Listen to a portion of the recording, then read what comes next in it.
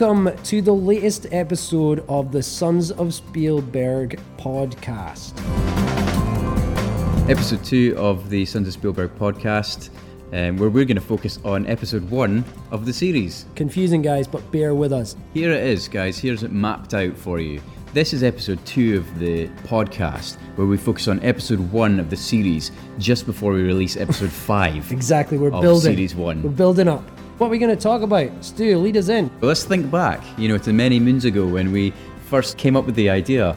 Well, Stuart, the idea was, right, basically, that we had a lot of funny stories when we were working together as a production company. We'd encountered a lot of humorous individuals. So we'd had this idea of doing a series that was all about the little sort of the different clients and the different experiences we'd had, but, maybe exaggerated a little bit, for dramatic effect, but not too much. So the idea of Sons of Spielberg originally was, let's do a whole bunch of really short web series episodes, about 5 minutes long, and then do 6 of them, and then we would end up with the equivalent of a half-hour episode of a comedy show that you might see that kind of thing on television. We started looking at episode 1 and got right down to the nitty-gritty about what we wanted in that episode, and then we just wrote it. Yeah. And we wrote it, but also kind of when we got a little bit stuck with the writing, we just decided to ad-lib some stuff. That's true, yes. So a lot of we had like a proper structure for the, and loads of I'm not taking away from the structure. No, but the structure was there. Loads of comedy productions do this kind of thing where they know where the scenes are supposed to go and where they're supposed to get to and what things they need to hit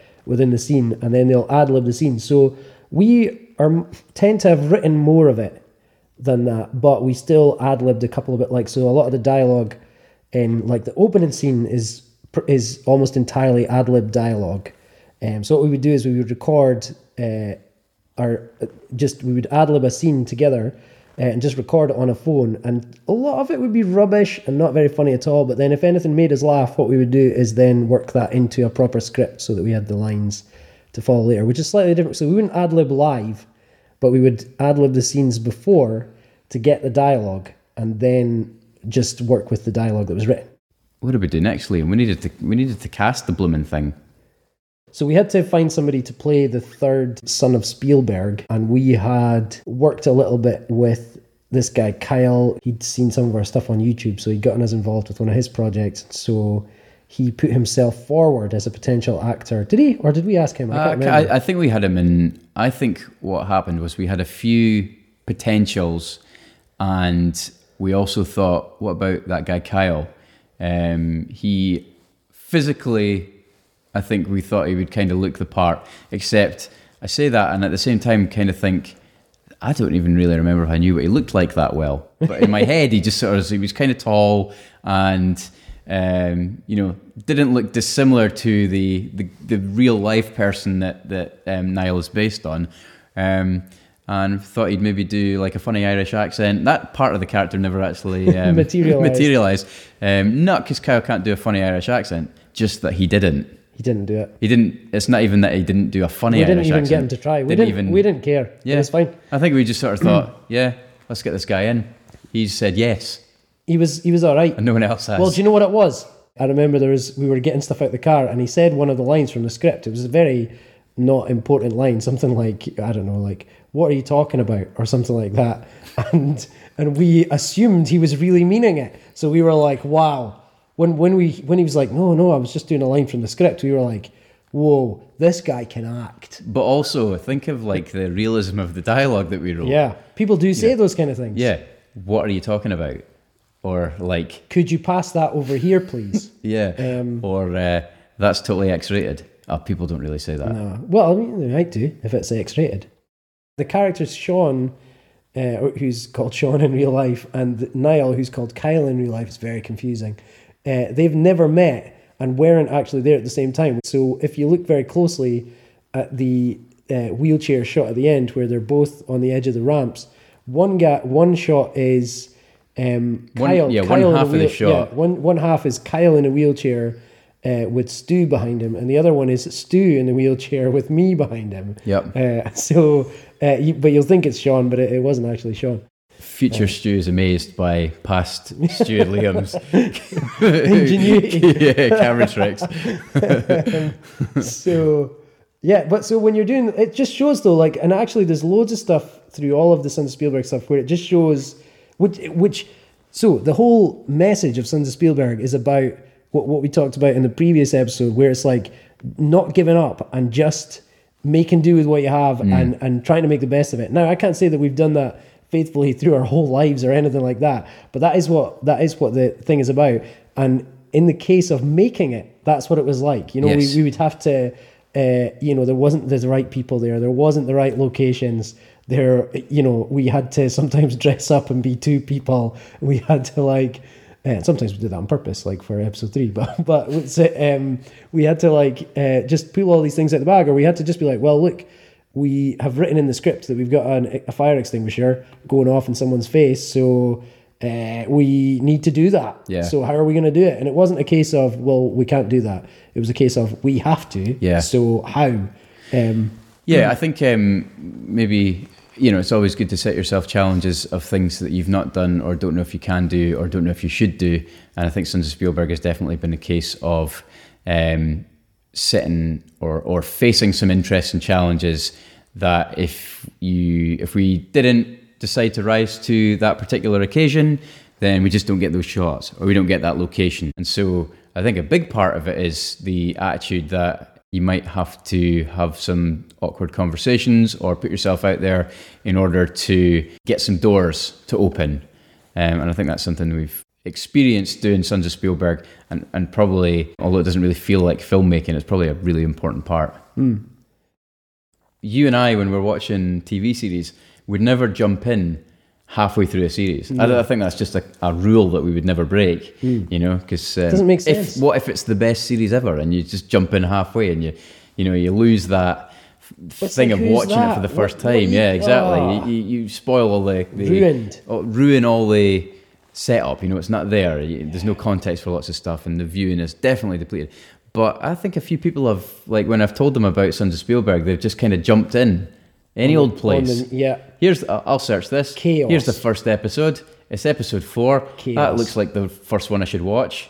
Well, no, that's madness. Well, no. That's 3 episodes have come before that. That's an important... One is where to start. One, and that's what we're talking about now. One is where to start. That's right. That would have been a good intro for this episode. This podcast is about episode 1. But the thing is, exactly. It's and episode 2 podcast. The podcast is the second one. We've talked about this. No. It's the second podcast about the first episode before the 5th episode no need to comes say out. more because we've said it all. but you're right. It's like people, they think they can jump in willy-nilly. But let me just say to you people who think... Who are you? Willy and nilly should not be the way. Okay? Let's leave that. Let's leave that behind and let's choose chronological order. Yeah. Because we're not there are great comedy shows out there. Some that I would say are an inspiration to our work, Stuart. I think maybe we can talk about that. But not right this second, because I'm trying to make another point. Make a point. The other point I was trying to make is they're episodic. You're watching it, let's say Frasier, because Frasier's great. It's probably not an influence on us, but maybe it is. I don't know. But it's a great show. Loved it. I loved it. I enjoyed it. And it was good. And you can tune into any episode of Frasier. Now, the writers of Frasier, they might say the same as we're saying and be like, how bloody dare you? Do you know how many... the years we spent on series 1 to 6, and you're just jumping in at series 7? All I'm saying is it seemed to be that kind of a show. You can just drop in, and it's like any episode you pick up is great. SOS is not there quite are like rules that. It's you have not to follow. quite like that. I mean, on Frasier, you didn't have a bit at the start that was like, previously on Frasier. In Sons of Spielberg, you do have that. Do you know why? Because you need it. Yeah. And if you need it, then I recommend... we put that in there for the people who couldn't be bothered, but you should go back. You talked about inspirations a second ago. I did, yeah. I was going to mention a few inspirations. Oh, please do. What comedy shows do you think have inspired SOS? Well, so... What was it? Well, so when we were at that episode 1 level, what do you think was inspiring us? Well, I just remember watching the IT crowd at the time and thinking, this is the best British comedy I think I've ever seen. Wouldn't it be great to make the next best one? Or not like the next best, the next best thing, but I mean like the next chronologically. Yeah. There was IT crowd, then there was Sons of Spielberg. Yeah. Yeah, that would be yeah. Well, it would certainly be very flattering. But I tell you, that was a positive comment that I had from someone when we first started making SOS. Is I was sitting watching IT Crowd with him, and he'd never seen it before, and I put on the one about the musical, which was very, very funny. Which is the best episode of anything. Yeah, so I put that on, and we were watching it, and he turned around to me during it, and he was laughing. He was finding it really funny, but he turned around and he was like, "Yeah, well, that's like something you would make." And I was like, yes, thank you.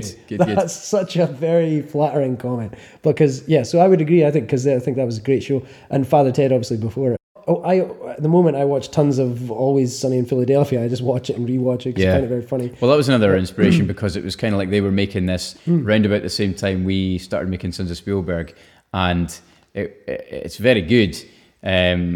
So not wanting to sound like Sons of Spielberg is bigger than it is, but we kind of thought Sons of Spielberg could achieve what they've achieved with Always Sunny, isn't it? Yeah, well, because they just started out just as far as I could tell, they started out like just sort of making it themselves, didn't they? And I think so. Because they did a pilot or something. I think we don't know the history all that well, but essentially they started small, didn't they? And then Danny DeVito saw it and put money in it, invested in it.